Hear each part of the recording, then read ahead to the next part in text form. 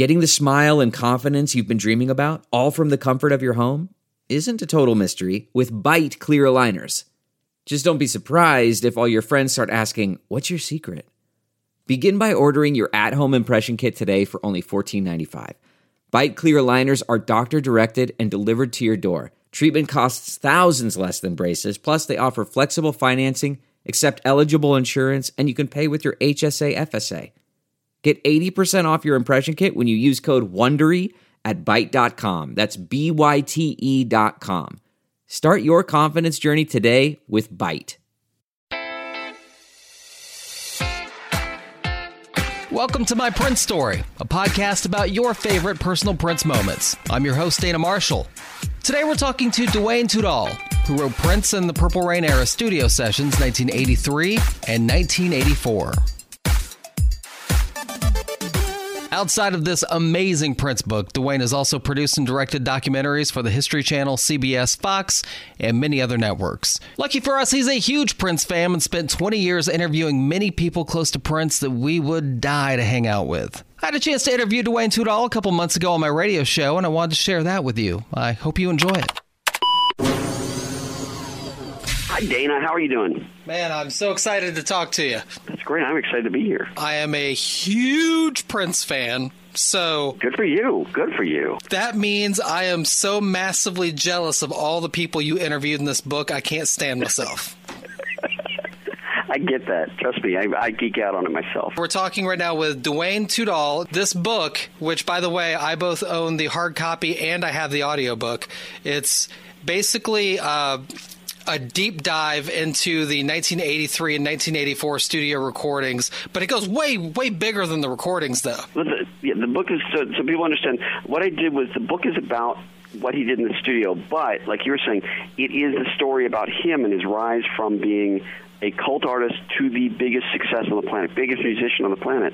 And I was able to go back and interview, you talk about the people that are around him. I interviewed the entire Revolution. I interviewed members of The Time and other bands that are around him.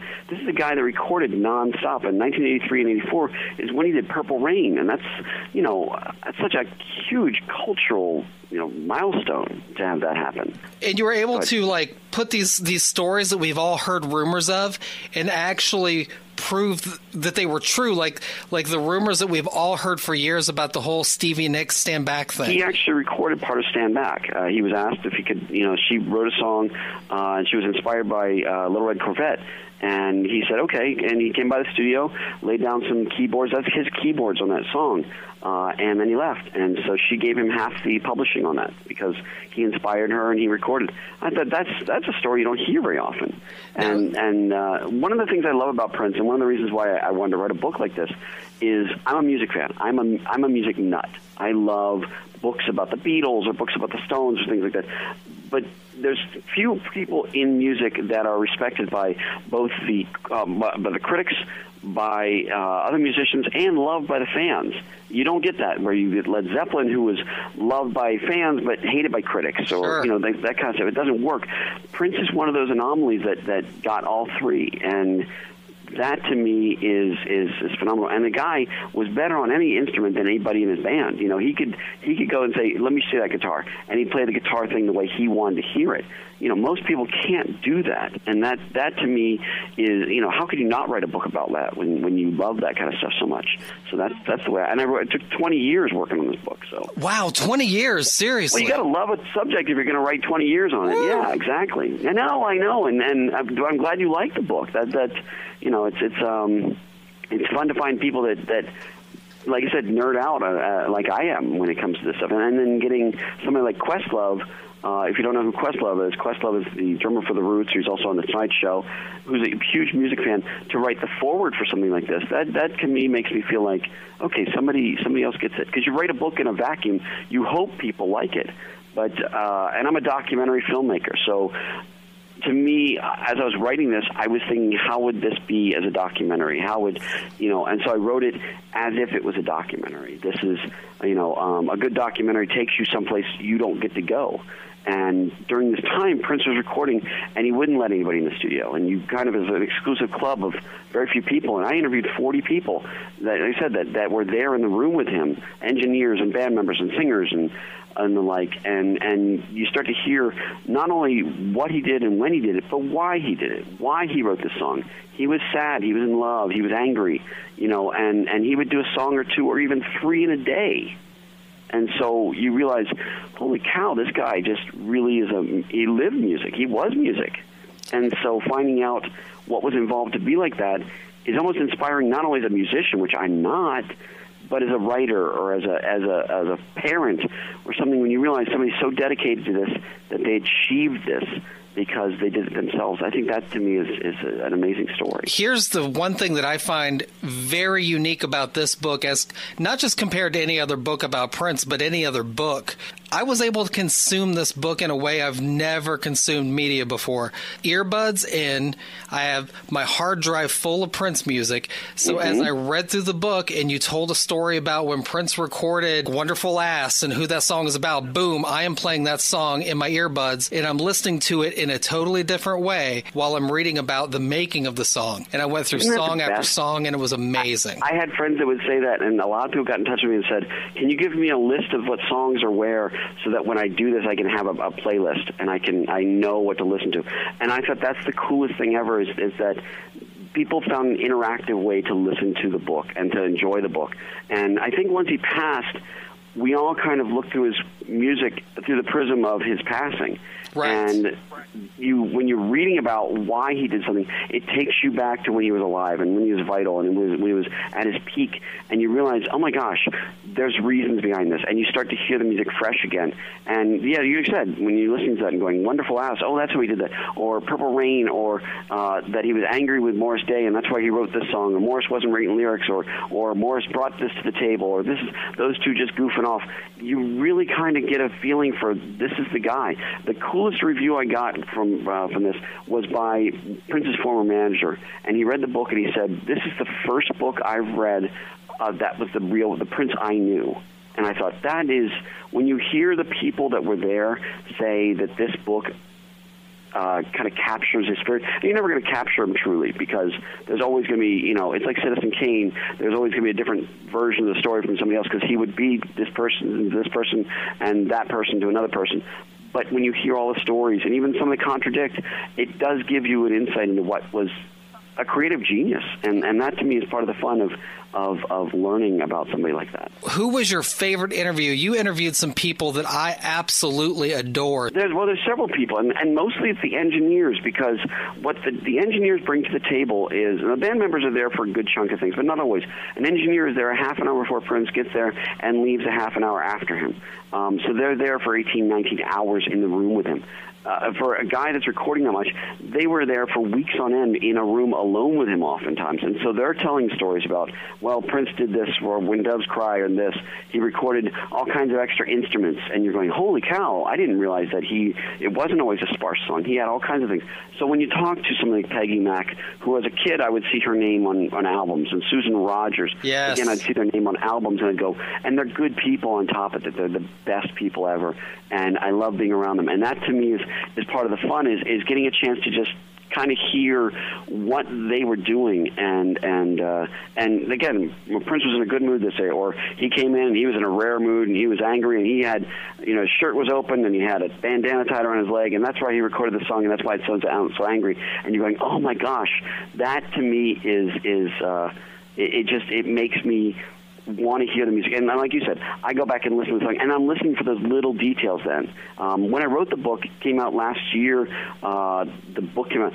I'm coming out with an expanded version this week, actually, that has an extra 30 pages in it, and it has new interviews with more Revolution. So I've got all the members of the Revolution in this right now.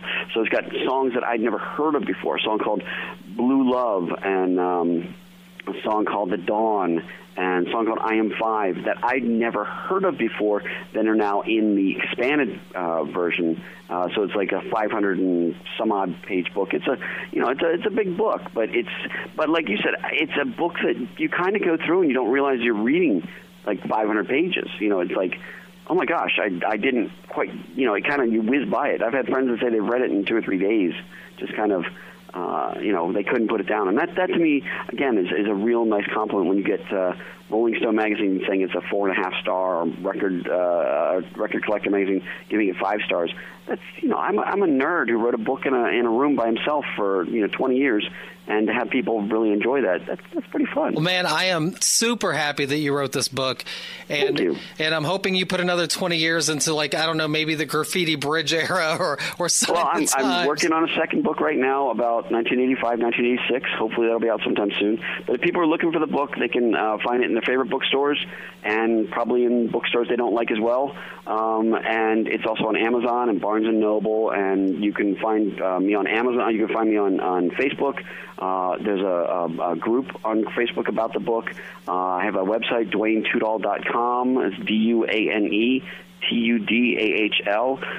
Look me up, say hi, and let me know if you have any questions. I love talking with stuff, so this is Duane, thank you so much. As long as you keep making these books, I'm going to keep throwing my money at you, I promise. Thank you very much. Have a fantastic day. Man, Thanks. Thank you for taking time. I appreciate it, Duane. You have a great day. You too. You heard Duane mention the expanded version of his book, Prince and the Purple Rain Era Studio Sessions. That's available now for a little over $20 in paperback online. Now, I'm not what people call a reader. I'm not a big fan of reading, maybe too ADD. I usually do the audiobook. This book, however, doesn't work for me as an audiobook. I have the hardcover of the first edition of the book, and let me tell you how I love this book. I love to put earbuds in. As you heard me mention in the interview, I put earbuds in, and what I'll do is, as Duane tells the story of another Prince song or another song by another artist that Prince has contributed to, I will pull that track up and listen to the song while I read about the song's backstory. And this is a whole new way to consume the music I already love and have listened to a million times. It's like a brand new, fresh way to hear a song you already know. Give it a shot. I think you'll dig it.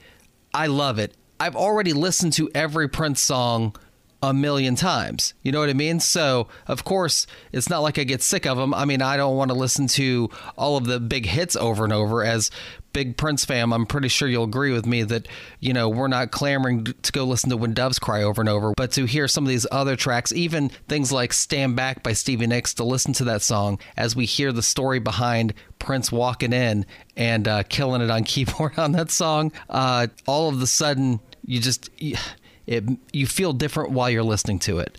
And I really appreciate that about this book. So I'm really looking forward to Duane Tudahl doing his next book, which he claims will be Studio Sessions 1985 and 1986. That is going to be incredible, because we had no idea Prince was recording so much in 83, 84, but we do know that he was a recording maniac in 85, 86, 87. I cannot imagine the stuff we're going to learn about in that next book. Cannot wait. I think we can all agree as Prince fam that choosing a favorite Prince song is a joke, right? How many people have asked us what our favorite Prince song is? That's not a thing. We can't do that. But what's your favorite Prince jam today? Like, what's that song today? Let me know on Twitter at My Prince Podcast or on the My Prince Story Podcast Facebook page. Right now, for me, it would have to be from the 2009 album Lotus Flower. The song is Colonized Mind. Now, listen, I'm never going to get political on this podcast. This is one of these songs where Prince gets very political, but he does it in a way where he basically predicts the very unpredictable place our country has found itself in today. I mean, to a T. It's shocking in a way. And he does it with genius songwriting, very funky effects to his voice, just soul-shaking guitar riffs. This song has not gotten the attention it deserves, and even as Prince fam, it's worth all of us going back to the Lotus Flower album and listening to Colonized Mind again if you haven't listened to it in a while. That's the thing about being a big lover of Prince music, there is just so much. It's easy for a lot of it to kind of be forgotten or not get attention. And then you go back to it and you're like, man, I didn't give this the love it deserved when it came out.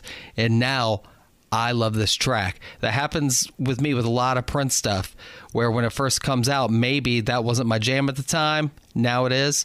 That could be said for the entire Lotus Flower album. What an interesting album it is. You listen to it now, and Prince does that rare thing he doesn't do very often. He's got the cover of Crimson and Clover on it. Didn't see that coming. Make sure you check out the Lotus Flower album, listen to Colonized Mind, and don't forget to hit me up on Twitter at My Prince Podcast or on the My Prince Story Podcast Facebook page and let me know what your Prince jam is today. Can't wait to see those. We'll talk about them on the next episode.